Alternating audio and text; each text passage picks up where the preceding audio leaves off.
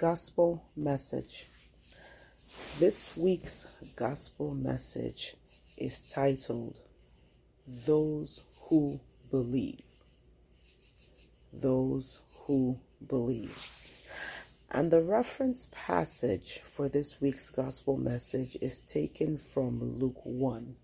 And we all know the story. This is when the angel Gabriel came and visited Mary, the mother of our Lord and Savior Jesus Christ, and gave her the announcement, the tidings of good news that she would be the mother, the earthly mother, the incubator of our Lord and Savior Jesus Christ.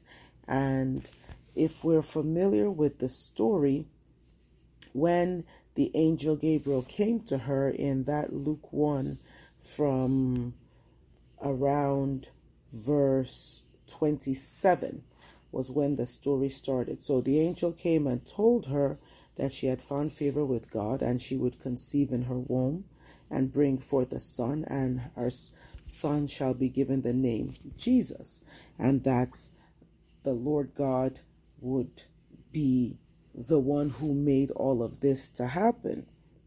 And of course, we remember when Mary had the question.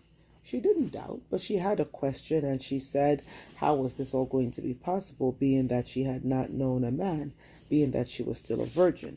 And then the angel told her that the Holy Ghost would come upon her, and the power of the Most High would overshadow her, and that's what would enable her to conceive, thereby that which she was conceiving would be holy and shall be called the Son of the Most High God. And and the angel also assured her in verse 37, which is a very famous verse, where he said, for with God nothing shall be impossible. And then in verse 38, we remember that Mary said in response to everything that the angel had told her, behold, the handmaiden of the Lord, be it unto me according to thy word. And that is the foundation of what we're going to be talking about today, where here comes the Lord giving her this mind-boggling message and telling her all these things, these amazing things that were going to come upon her. And I like to just envision it and say, here's, up until the angel of the Lord came to her, here's Mary just going about her business. She was about to be, she had already been espoused to Joseph, so she was about to, marry him. So maybe in her young women ways, they were getting ready for whatever the marriage ceremony was going to look like. And this was probably the thing that occupied her mind the most at that time.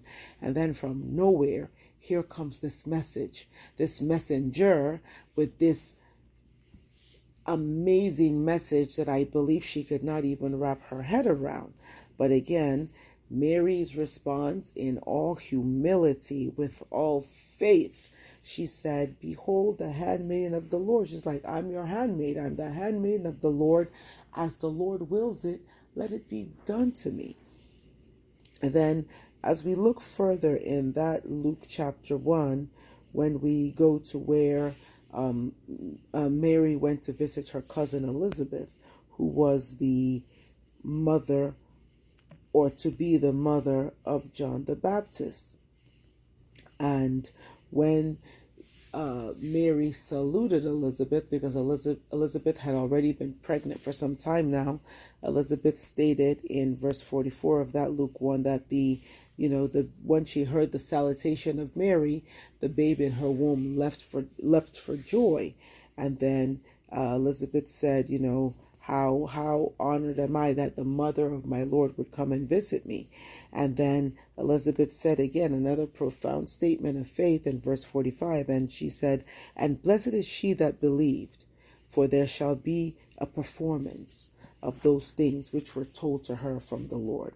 So that verse 45, where Elizabeth said that, and then of course that verse 38, where Mary said, behold, the handmaid of the Lord. So two incredible statements of faith in these very unprecedented circumstances where these women received this testimony from God and they believed, and then they now began to act on it.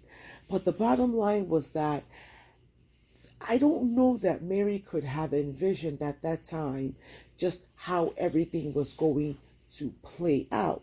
But the word that the Lord sent to her through Angel Gabriel, she believed it. She believed deep down in her heart, whether she could envision it or not, whether she could fathom it or not, she believed.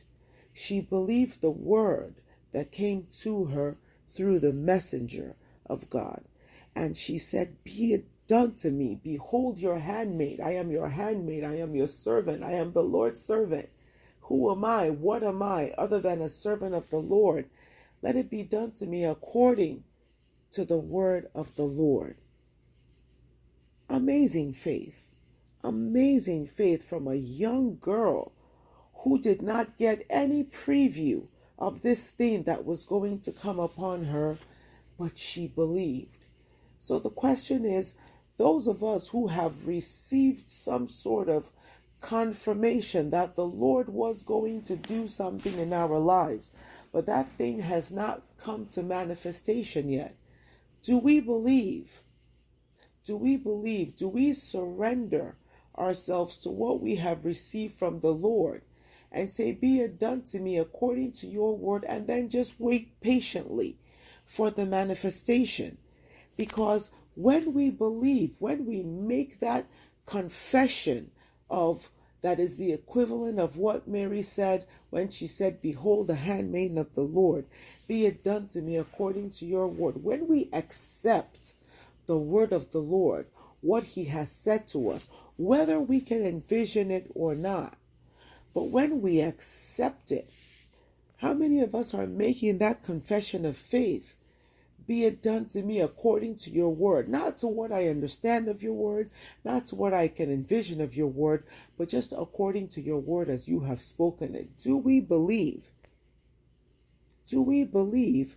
Because remember what Elizabeth said in that verse 45, "And blessed is she that believed, that there shall be a performance of those things that were told to her from the Lord." There is a blessing that comes with that faith. There is a blessing that comes with believing what the Lord has said, regardless of what our eyes see. Because remember, the Bible tells us in Romans, we walk by faith and not by sight. Sometimes the Lord will promise us things that we cannot see the evidence of at that particular time. But our hearts have to believe it because it is his word and it is coming from him. And we have to believe it knowing that blessed is he or she that believed, that there shall be a performance of those things that were told to us by the Lord.